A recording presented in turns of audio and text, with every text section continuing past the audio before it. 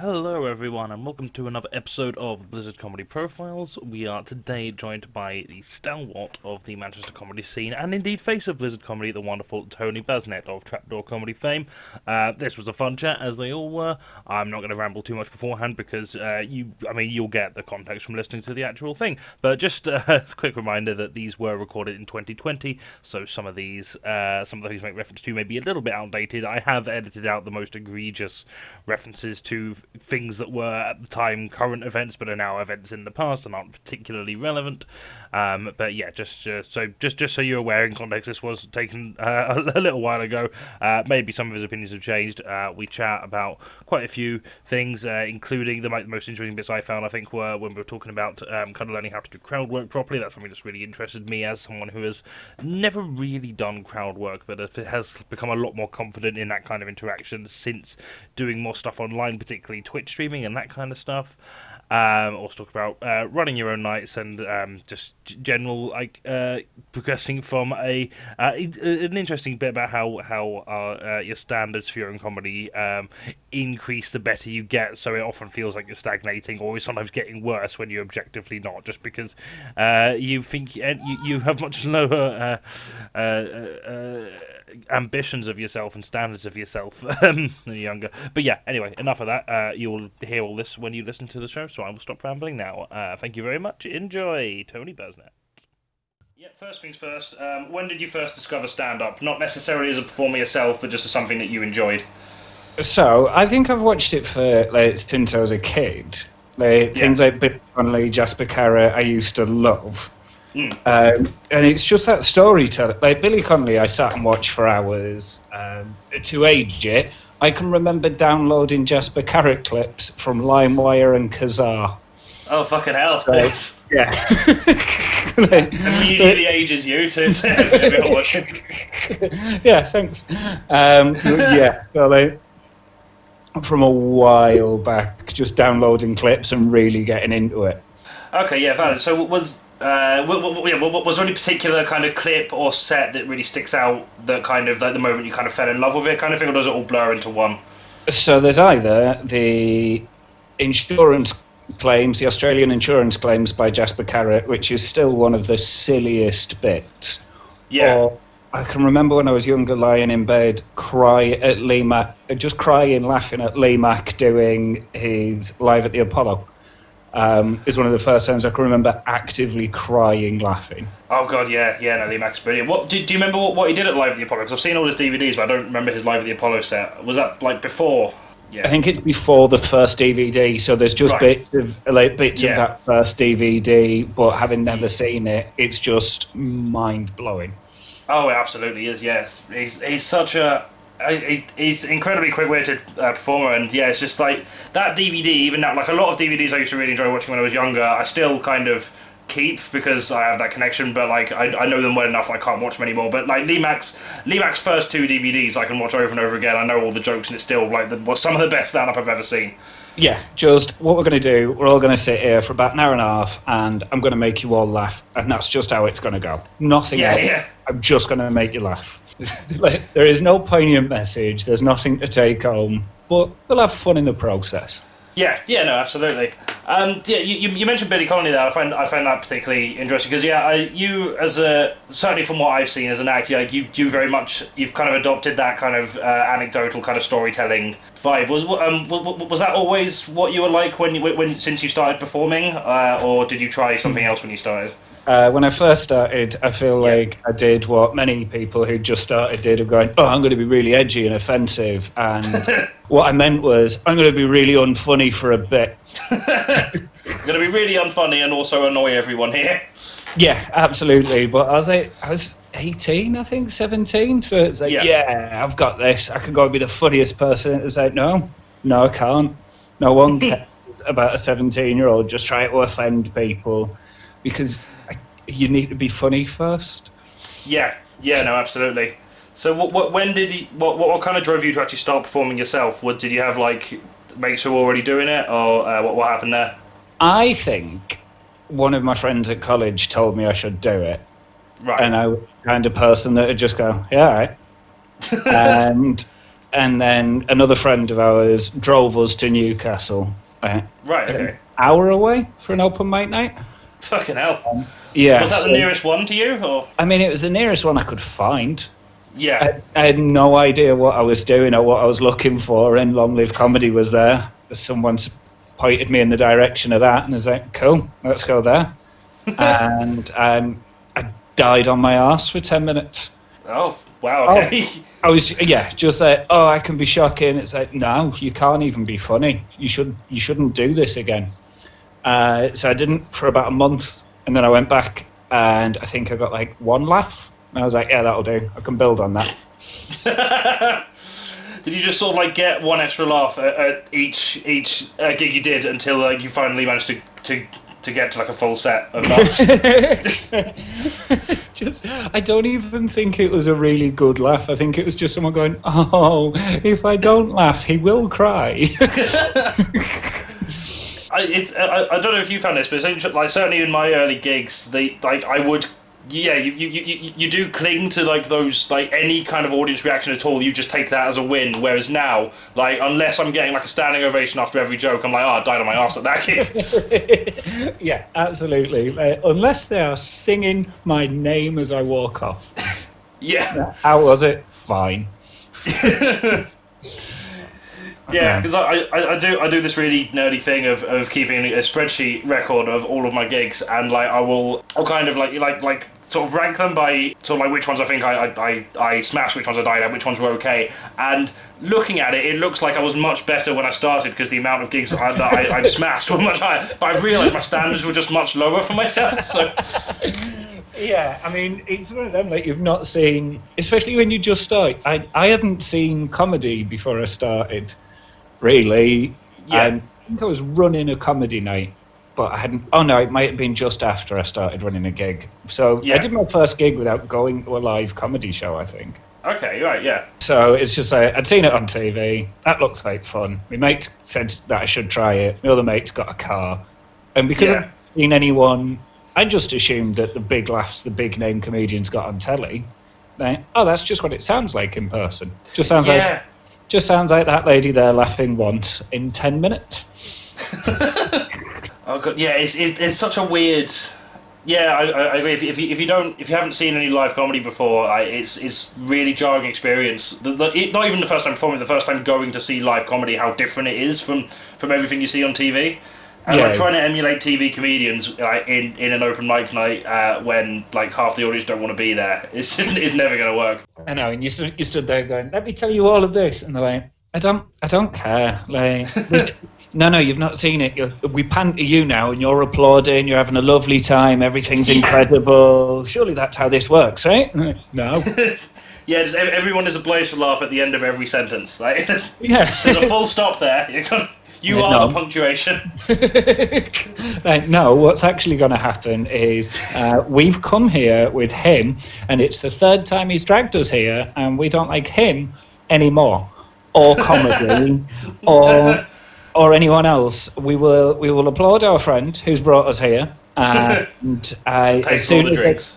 And the petrol. And as soon as they finish their set, we all leave. That's how comedy works, really. and then we never speak to him again. Until there's a competition when we all come with him and ensure he wins. Oh god, yeah, fucking pricks. To be fair, I've been part of that audience before, so I can't be that. Can't be that shitty about it. But I will. When would you say is like the first gig that you were kind of like actually proud of? You're like, you know what, that was like overall a good set, and this is kind of it sort of give you the hope that the point where you're happy with where you were as a comedian, at least in those like early days. I don't really know because it took me ages to get anywhere near good at it. Yeah, I was dreadful for a long time. I should have given up. Yeah, I'm going to say actually, you're the first person I've spoken to who has not had a good first gig and has still carried on. That's like a testament. Just how little you care about everyone else's feelings. You're just like... if I don't do it, I suffer. Yeah, go on. I think I used to do all right at like student gigs and stuff because I was. It was Yeah. easy. Oh, these are Yeah. my people. Yeah. But I think the first one where I actually felt like I was any good will have been Seven Arts Centre for Silky outside of Leeds. Okay. Yeah. It was after I'd done a couple of gigs for him, and he's got grown-ups in his audience. Yeah. And the first couple of gigs I'd done for him, it's like, oh, they're adults. They don't care what I've got to say about Teenage Mutant Ninja Turtles. They've got jobs and lives, and I do not understand this as a concept. I've never never performed to an audience I've liked who didn't want to hear someone talk about Teenage Mutant Ninja Turtles. well, it's just I'd just worked harder at being like, okay, so stop just being, and not stop being a child, but at least be a child in a grown-up way, kind of thing. Be a child that they can get on board with. Yeah. Oh, go on. Sorry. So I think when they went with it was like, oh, okay, that's fun. I like this. Yeah. So with the stuff that you were performing for that gig, was that stuff that you'd written before and kind of adapted to them, or was it completely new stuff? I think it was just older stuff that had been changed a bit. Okay. Yeah. So I just want to explore a bit about your kind of initial kind of writing process. So we'll go back to like, okay, the first kind of like few gigs you did that were like good enough to be classified as gigs. Yeah. The sets for them. So like you said, that like one of your mates said that you should try stand up. Did you kind of write stuff for that first gig, or did you kind of go in blind with like a vague idea of what you were going to say? How did you approach that? I had some jokes that, like, I think I wrote, but if you look back on them, I imagine I didn't. Yeah, no, I can feel that. Yeah, just like there's a high chance that these jokes. I mean, one of them, I cut a joke out of my set because another actor on the bill did it. yeah. You know, and you're like, I've not seen him do it. I've never seen live comedy, but I think we've both heard someone else do it. Yeah, and then just forgotten. Yeah, or we've both read it on a website and gone, oh, I'll try that. Yeah. But I think it's just, I got to the point of being like, well, this has happened and it's quite funny, so I'll just tell you this instead. Yeah. So I think it just changed quite quickly, and actually I'll just do stories because I don't need to make anything up. Yeah. I mean, as much. Yeah, of course. Yeah. I'm quite bad with structuring things. So the idea of being able to just go, well, this definitely happened, so that's definitely how it ends, is quite nice.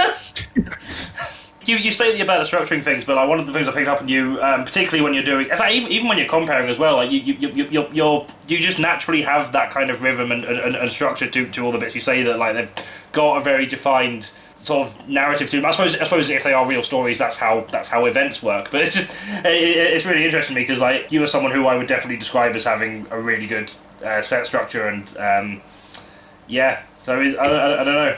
I don't know because I think the stories are. I don't think I am. I think right. It's very much. Especially like if I do new stuff, you will see me with a pad of paper that goes, "This is here. This is the beginning. This is the middle. This is the end." Yeah. Off you go.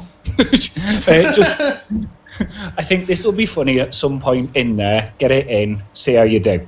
So it's less about it initially being structured and just slowly over time working out what's funny in it. Okay, right, yeah. And then like you kind of develop a kind of muscle memory for it, and then that's... Yeah, just keep the funny bits, get rid of the bits that aren't, and that'll do. Yeah, absolutely valid. So with the I'm assuming you were someone who was quite socially funny, at least within your own kind of circle, given that like your mate was telling you to do stand-up. So have you always been a good storyteller, like anecdotes? No. Even before stand-up? No, okay. Not really. I honestly think he was telling me that too, because I think it was one of those where it's like, oh, I'd say something and think I was being funny, and I think he told me to go on stage to stop me doing that. You should go on stage, by which he means, we don't agree. Go on stage and you learn. Oh, he must be kicking himself now. I mean, every time I need to stay on his couch, he is annoyed. Yeah. Oh, he's back. That plan backfired. Yeah, I'm really interested because I'm someone who can't tell anecdotes at all. Even if something legitimately funny has happened to me, I will somehow butcher it in telling everyone about it. So I'm just wondering how long it took you to kind of learn how to do that, or did it come fairly naturally once you decided that's what you were doing? It still hasn't. There's still times where I will go out and butcher a story. Yeah. It is just to the point where I've got the idea of the story and I will just tell it repeatedly until it's funny. Okay, right, yeah, that makes sense. There should be some kind of... There should be a better writing process than that. There should. There really should. But I am going to tell it to people until they're laughing and I won't change it. Cool, got it. That'll do. I'll take it. Yeah. So with your anecdotes, like say just like your average kind of sort of bit that you write, that is a story. How to what extent are they true, and how much do you embellish them, or is it like a case by case kind of thing? Yeah, they normally start real. It's, I think, normally it's, so this happened, how do I sometimes take the edge off what actually happened and make it a bit lighter? Because I did have one story that, there's an old one that I used to do that I had to change because audiences didn't believe what actually happened. So I had to change it to something a bit nicer in a way. Like, it's just, this is something that you could believe would happen. If you see me do, I don't know how to phrase this, about 50%. Yeah. So like it all starts from real things that happen to you, and like the kind of general way the story progresses is the same, but like you may like embellish a punchline a little bit kind of thing, or like add a few. Or like, do you ever do a thing where like something funny happened in a different scenario that would work really well within that narrative and like put that in? You know what? Now I've thought back on it, I might have been optimistic with 50%. It may be 10. 10%. Yeah. So I got arrested. Nearly got arrested a couple of months ago. I was trying to have fun, messing about, me and a couple of my friends. We were in. That's it, right? We were essentially stealing things from outside of pubs. We weren't trying to be lads. We just got a little bit... I know we're not trying to be lads, because I know I'm not, because you know when rappers say balling in songs?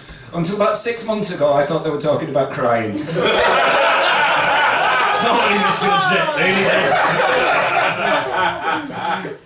We just got overexcited, and it's not like we're not stealing traffic cones, we're not stealing like signs or anything. We had a bit of class. Like my friend Mike, I saw him take. He took a hanging basket from outside of a pub, and he went for me Auntie June for Christmas. Right, it was February. He had no fucking excuse for that.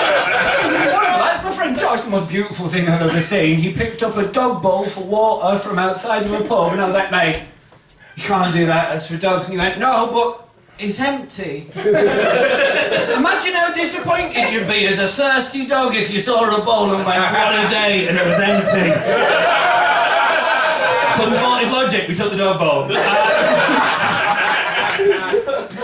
We stumbled, we got overexcited, we were wandering back to where we were staying, and I saw a police car come back late. We took about 9 things. I saw this police car come past with like the lights on and everything, and the exact phrase we all used was, oh, someone's in trouble. It was us. Police car pulled up, the officer wound down his window, leant out of his window and went, excuse me lads, what are you up to? My friend Josh, quick as a flash, looked at the stuff we had and went, Tombola? Incredible. Fastest I've ever seen someone fucking shoot that out.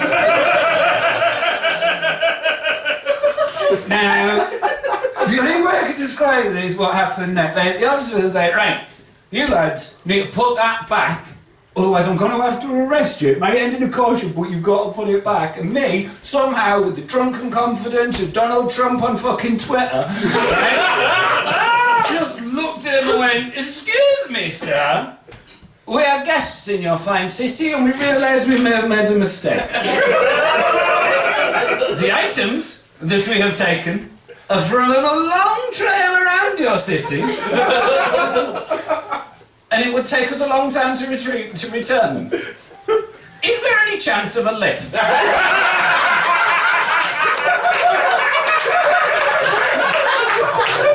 ask, don't get. That's the rules I'm going with. Fair play to him, right? The officer, I don't know if he just had a quiet night or if he was a good man or whatever. He said, yeah, get in. We got in the back of the car, the door closed. I thought, might have made a mistake. I started panicking quite a lot as the officer went, so what have you been up to tonight, lads? And my response was, don't answer that, that's fucking entrapment! We were overexcited with it.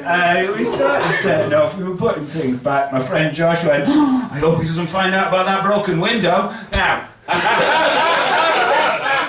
I know it sounds like I've just been telling you all the nice little trinkets we've stolen along the way, and a broken window is something I should have brought up. And I mean, if we'd have done it, I'd have brought it up. We fucking hadn't. Josh just thought in the back of a police car is the time to start inventing crimes to get done. He's just waiting for Mike to start joining in, going, yeah, hope they don't find that homeless man we kicked to death. Like, guys, leave it, right? We put all the things back, and it took ages. The officer, we put the last thing back, and he just turned and he's like, right, I hope you behave yourselves now.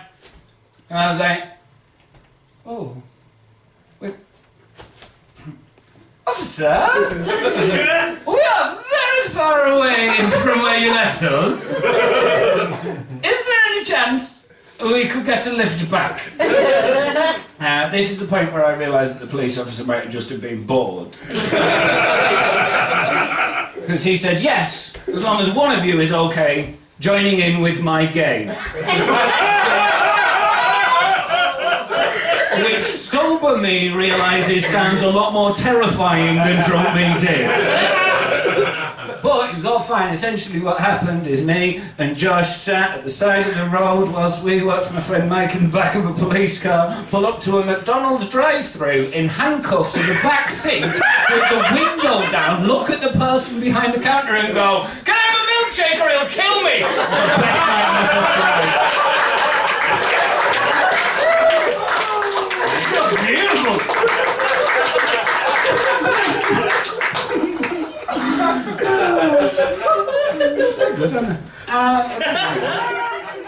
So, one of the stories I did at Blizzard last, the one about the police car in York. Yes. I was in York. Okay.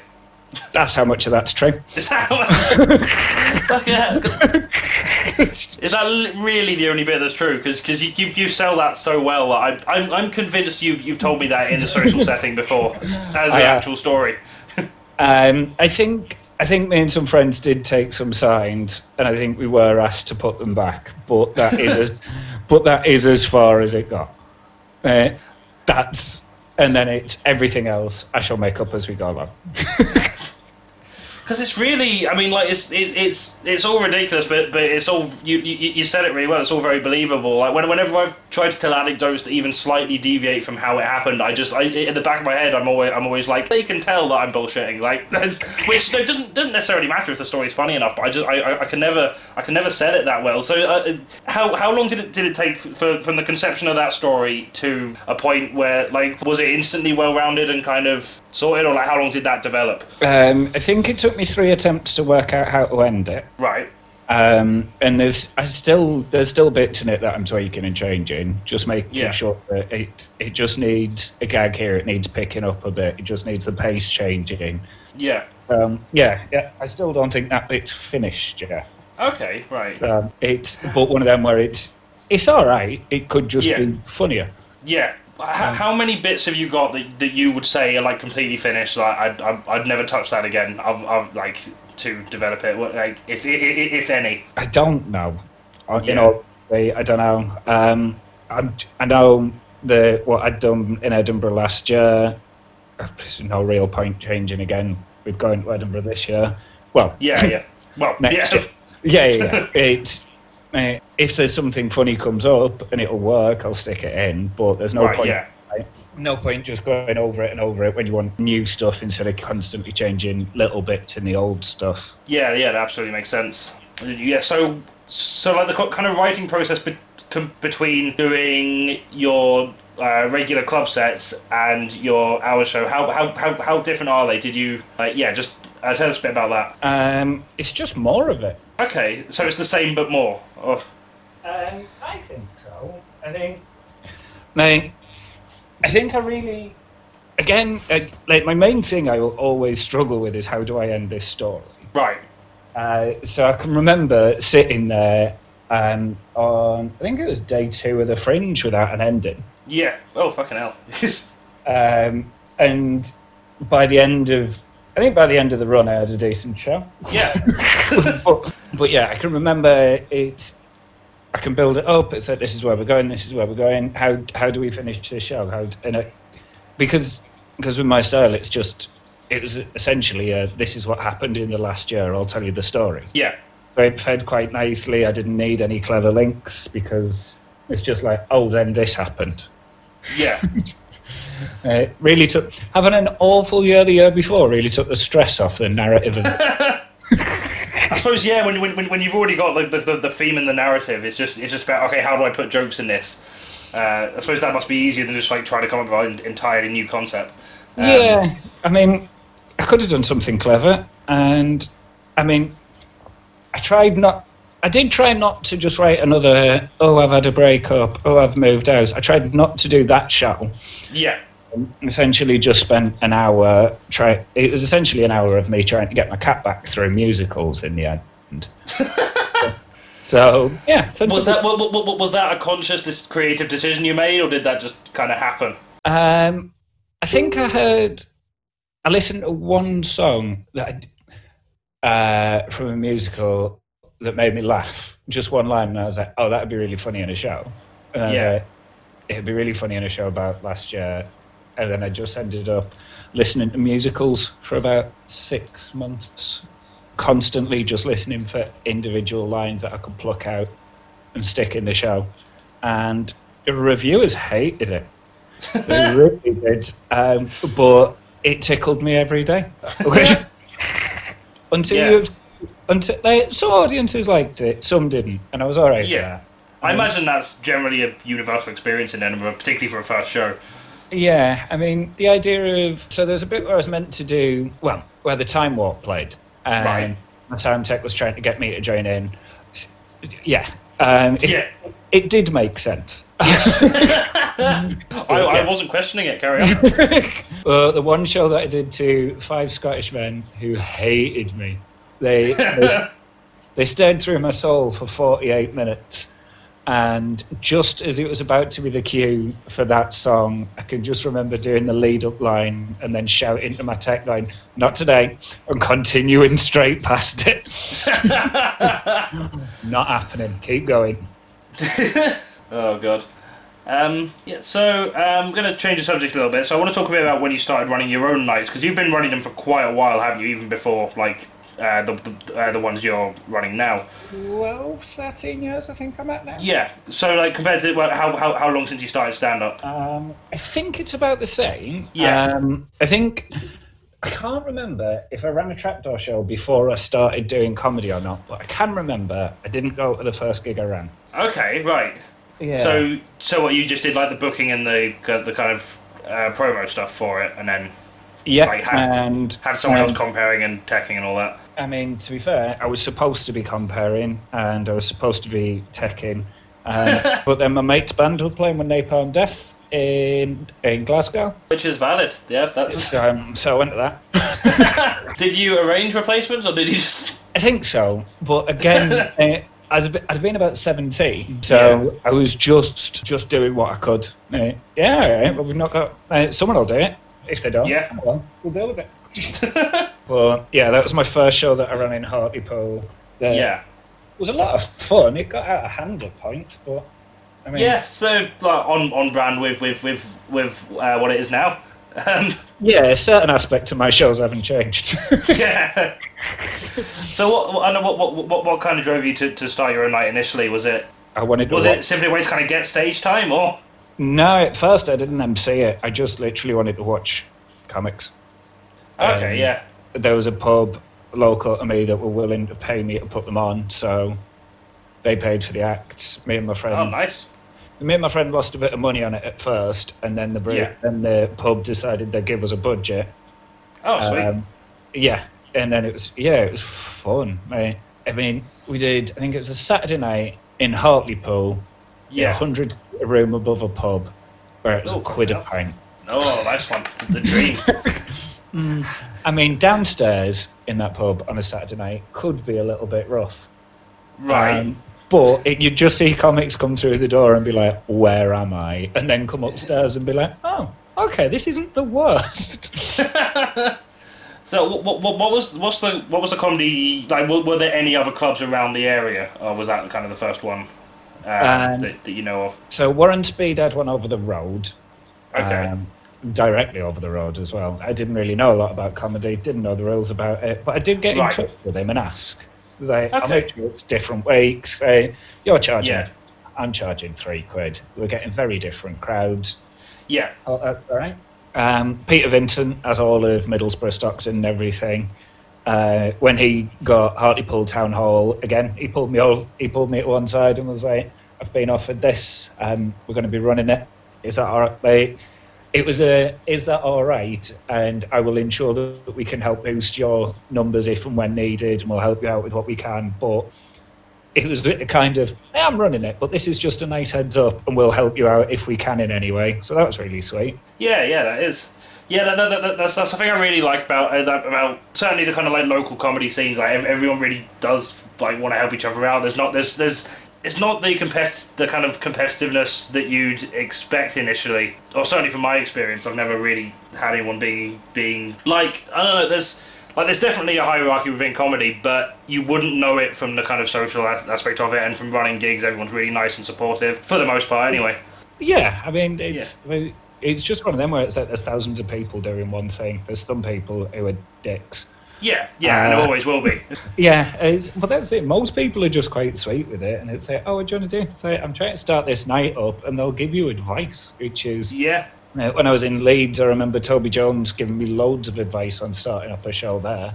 Yeah. And I didn't in the end because I got offered someone else's gig in York, but I was like, oh, I've looked at this venue, I've found it, and he explained why I shouldn't use it. Issues in the past, issues that I'd have, and other venues I should look at. And it's just like, oh, that's nice. Really...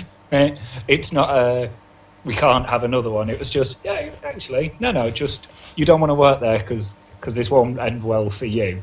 Yeah. Where, so like, obviously you started when you were still living in Hartlepool. When did you move to Manchester? Or like, so with like any relocations, were your relocations comedy? Like, what was that for a comedy performance reason, or something completely separate? So first time I moved from Hartlepool to Leeds for uni. Yeah. And then it was easy at a gig. Got to know people that were there. So it was like Barry Dodds was there at the time. Silky, Pat Devine. That's where I met Sam Gore. I think I might have known him before. Yeah, so it's like, that was good because it was having people around who know what they're doing.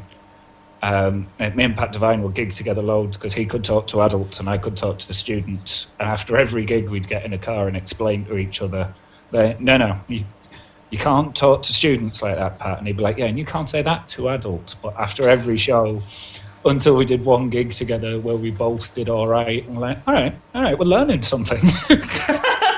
After uni, I think I went back to Hartlepool for about 3 weeks and went, I've lived in a city, I can't stay here. I didn't really like Leeds, and I've got family in Manchester, so let's go Manchester.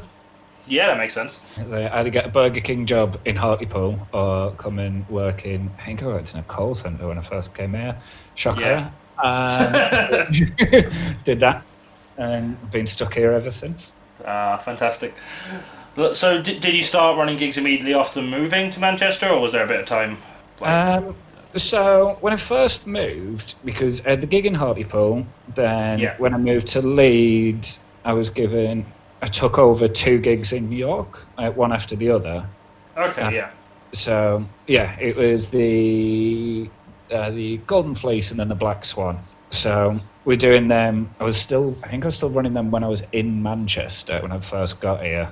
Yeah. And then eventually ended up moving into a pub. So decided, if I live here, might as well run a show here. And there's nothing quite like sitting on your own couch going, I should really go to that gig. It starts in a minute. I'm going down. It's a beautiful feeling. And then, I became friends with Mark and Stacey at the Monkey, got that one. Yeah. The guys at Solomon's, or whatever that's changed its name to now, got in touch with us saying, you want to come run a show here? Yeah, all right. So ended up with Monkey and Solomon's now. Sweet. And did you do the Joshua Brooks ones before that? Oh, yeah. Joshua Brooks was at the same time as the Railway. That was crazy, that show. Yeah. How did you land that one? They got in touch with us asking us to run a show. Okay, yeah. So we went down, discussed everything that we wanted, and they were like, what kind of stuff do you do? And I explained how at that time it wasn't, I don't want to put on kind of a straight-laced comedy night. It had to be a bit alternative because Saturday night in the city centre, or a Friday night. Thing. But we just ended up, it was ridiculous the names we got on there. And I think we had Simon Munnery. Yeah, Simon Munnery there for the first one, yeah. Yeah. Is it Simon? Yeah, it's Simon Munnery, Andrew O'Neill, and Liam Pickford. Yep. Yeah. That's the yeah. I was in that one. I think I'm in the picture you've got from that one on the Trapdoor Facebook page. I mean, some would say we should update that picture, but no, leave it. It's great. The blinding photo, it stays up. Because we had Andrew O'Neill's tour show there. We had Eight Face. We had Tony Law. Nice. Charlie Chuck might have been one of my favourites that we had there. Who, sorry? Charlie Chuck. Oh, right. Uncle Peter from Vic and Reeves. Yeah. Yes. The person who was running the doors, he asked him to hold his dog because he wasn't allowed his dog in. So beautiful. So they had to wait outside for Charlie Chuck's entire show whilst he was on to keep an eye on his dog. Fair play to him for actually doing it. That's yeah. I mean, no real option. So no, yeah. If they didn't do that, he wasn't allowed in. He wouldn't have been able to perform. Yeah. Oh god, that would have been a way to cancel a gig. just having a small fight with a bouncer, like, please let the dog in. We really need him to go on stage. I need him for the show, yeah. But I think that's every. Oh, and Beat Adder Festival is the other one I run. Oh yeah. Very sensible, quiet weekend of comedy. It's really sensible. Nice. Yeah. Good stuff. So how different, in terms of like you comparing, how different is it preparing for your own gigs to other people's gigs? I know that I've got to write new material for my own, so I try to do it. It's a bastard, that, isn't it? I know. It's almost as if it's part of the job description. I know. I think it's just one of them where you're like, when it's your own gig, you just feel it's. Oh, you're never on that edge of, I don't know if I can say this, I don't know how far I can push this, I don't know what I can do. Yeah. It's very much I know exactly what will make you laugh and how to play you, and it's just so much easier to just play off, because you already know what they're like, but it doesn't get no newbies, or nobody new into the room, that MCing becomes interesting. Yeah. I know you've been coming for 2 years, but what have you been up to this week? What's changed recently? Whereas other people's gigs, it's the idea where you go, okay, I know I've got all of my material in my back pocket if if I start fluffing it. But, if you need it, yeah. Yeah, but at the same time, it's you can talk to anyone and everyone, and it's the fun bit. Right? Just gotta go and chat with you all and find out what I can do with that, and then don't panic, because I know I've got gags in the background if it all goes terribly wrong. Nice, yeah, sorted. So, this is the dumbest question I've ever written, but I'm really curious. So, your Edinburgh Hour, Trapdoor, and other gigs, shag, marry, kill. Marry Trapdoor, shag other gigs, kill my Edinburgh show. Why is that? Well, because I've got to marry Trapdoor, it's essentially my home gig now. It's pretty much Got it. Yeah. Trapdoor can't be your bit on the side. No, like I gotta go there every month. Like it's no, at home. Sounds like a really laid back marriage. Just like, oh, I've got to see them every month. And I mean the fact that So clingy. the fact that they're so happy with me. Like I reckon if I told Trapdoor that I had killed my old show, they'd be okay with it. Yeah, they definitely would. Yeah, we saw that. We'd have killed it too.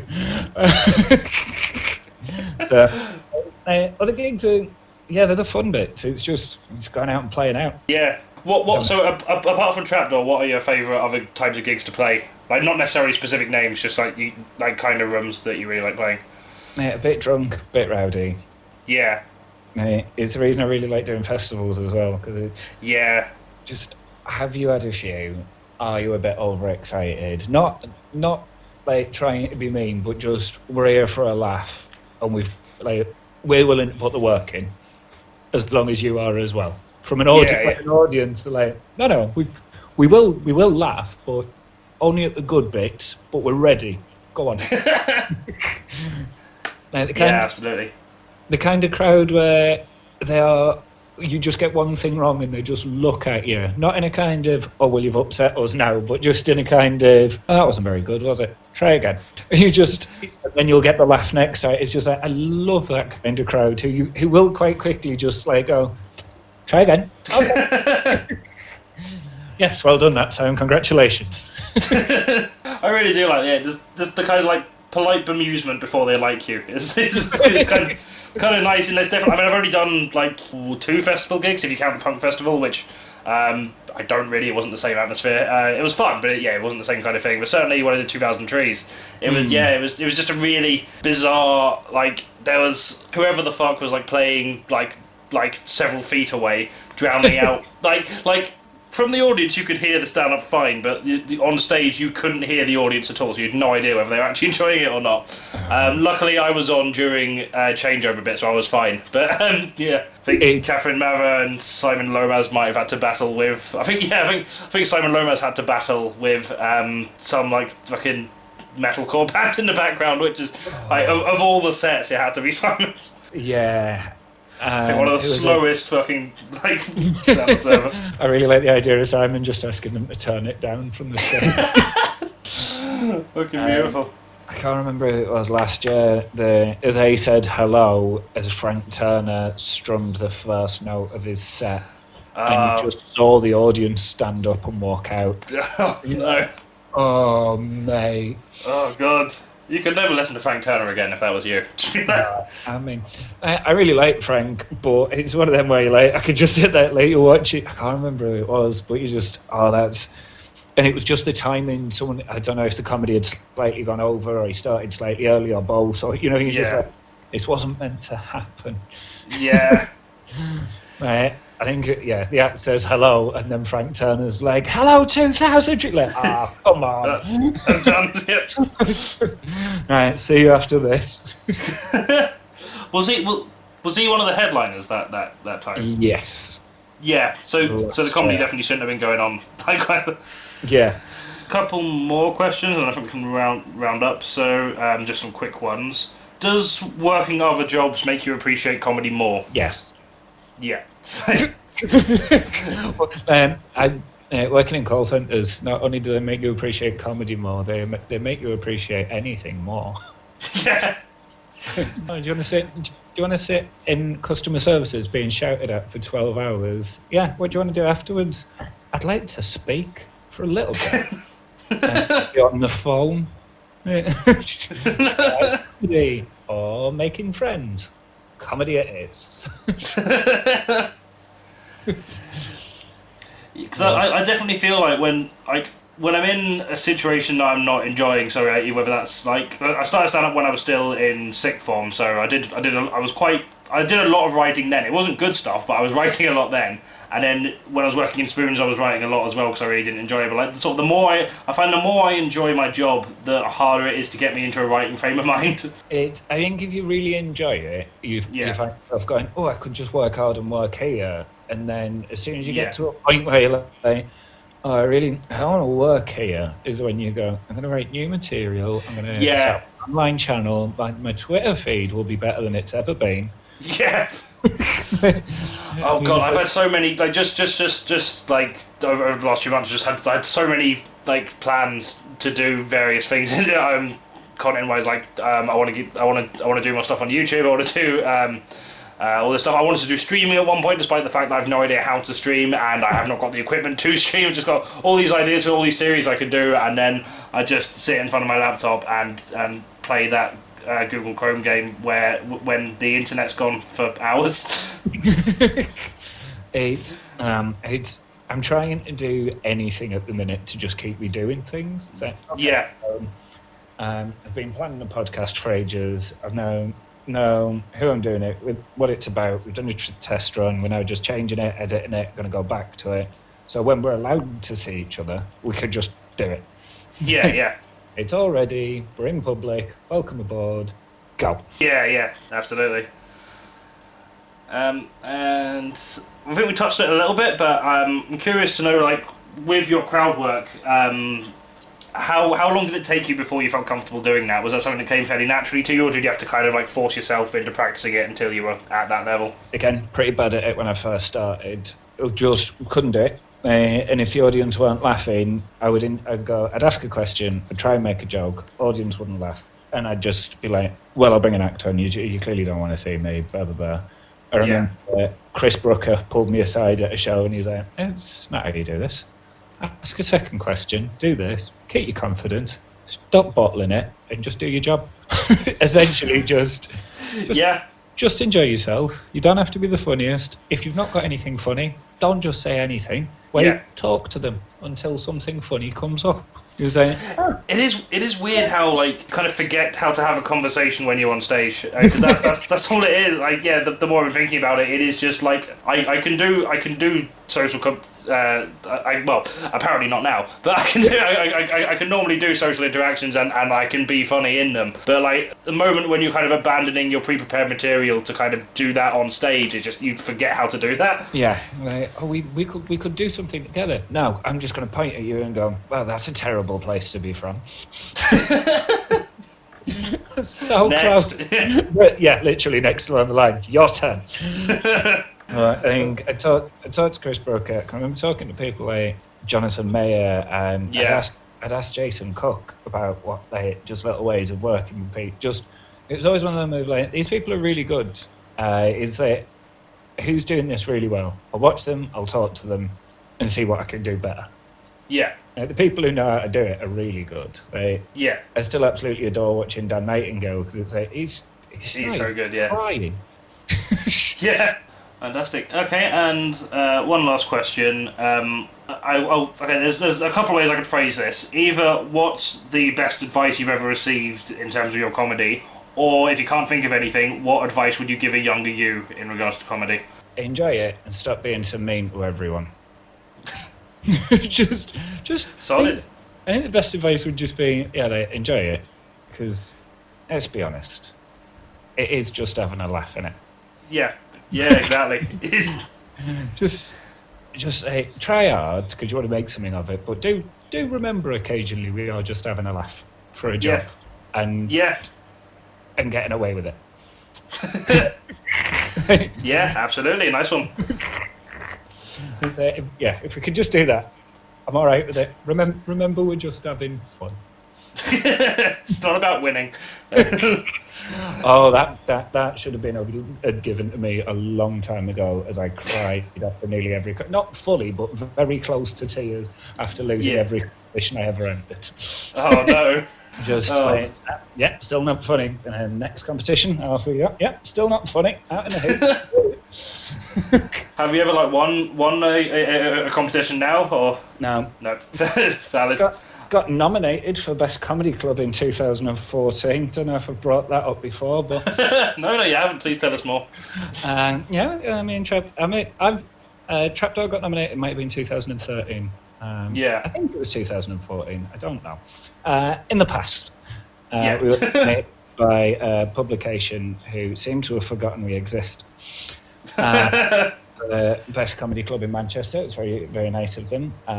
If they are listening, Trapdoor is still running. It would be lovely. Who actually won that year? It wasn't us, so I don't know. Don't give a shit, wasn't it? Check the name, ignored it afterwards. That's not how you spell trapdoor, fuck. I was like, oh, maybe they listed us as like best bar or something. Not a bar. Don't matter. I might have got it wrong. Who knows? Fucking wonderful.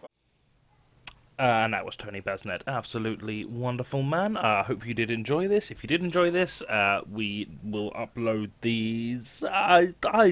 I was going to say monthly, but I don't think there will be one next month because we've got a lot of other stuff going on. Next month is our birthday month, so that's exciting. We just upload these as and when. I'm currently working through all the ones we recorded in 2020 to get them out of the way, and then after that we will hopefully be returning to doing some of these live on Twitch, which you can find on twitch.tv/Blizzard Comedy, all one word. We also have a few of these on YouTube, the ones that we recorded live over video, live streamed over video. It was still during pandemic, so we weren't doing them in person, and we probably still won't, just because it's kind of easier to do it over Twitch than to try and, because some of these people live in all different parts of the country. It can be a lot easier to just do it online than have to travel specifically to them. So that's where you can find them. We have loads of clips on our YouTube, and you can also support us financially via PayPal, Patreon, and Big Cartel, and also Twitch. We are an entirely pay what you want organisation, non-profit, so if you just want to see more stuff from us, all of our money gets reinvested back into the club.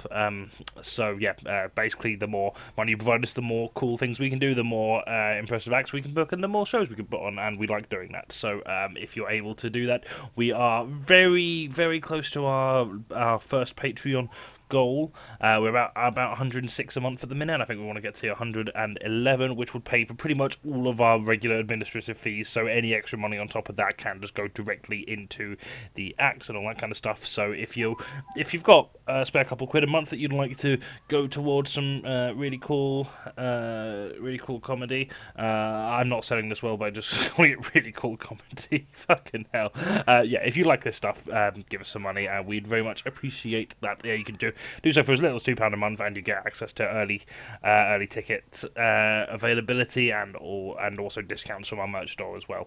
So do that if you are in a position to be able to financially support us, or you can do one-off donations via PayPal, like I said, or if you can't afford to support us financially, supporting us socially is equally as valuable. The more people who know us, the more money we're going to get. So if you just want to shout about how great we are on social media, on Facebook, Twitter, and Instagram, you can leave us a review on Facebook, which really does help our reach. I've been rambling on for ages for absolutely nothing, so I'm going to stop there. So thank you for listening. We'll see you again next time. Bye bye.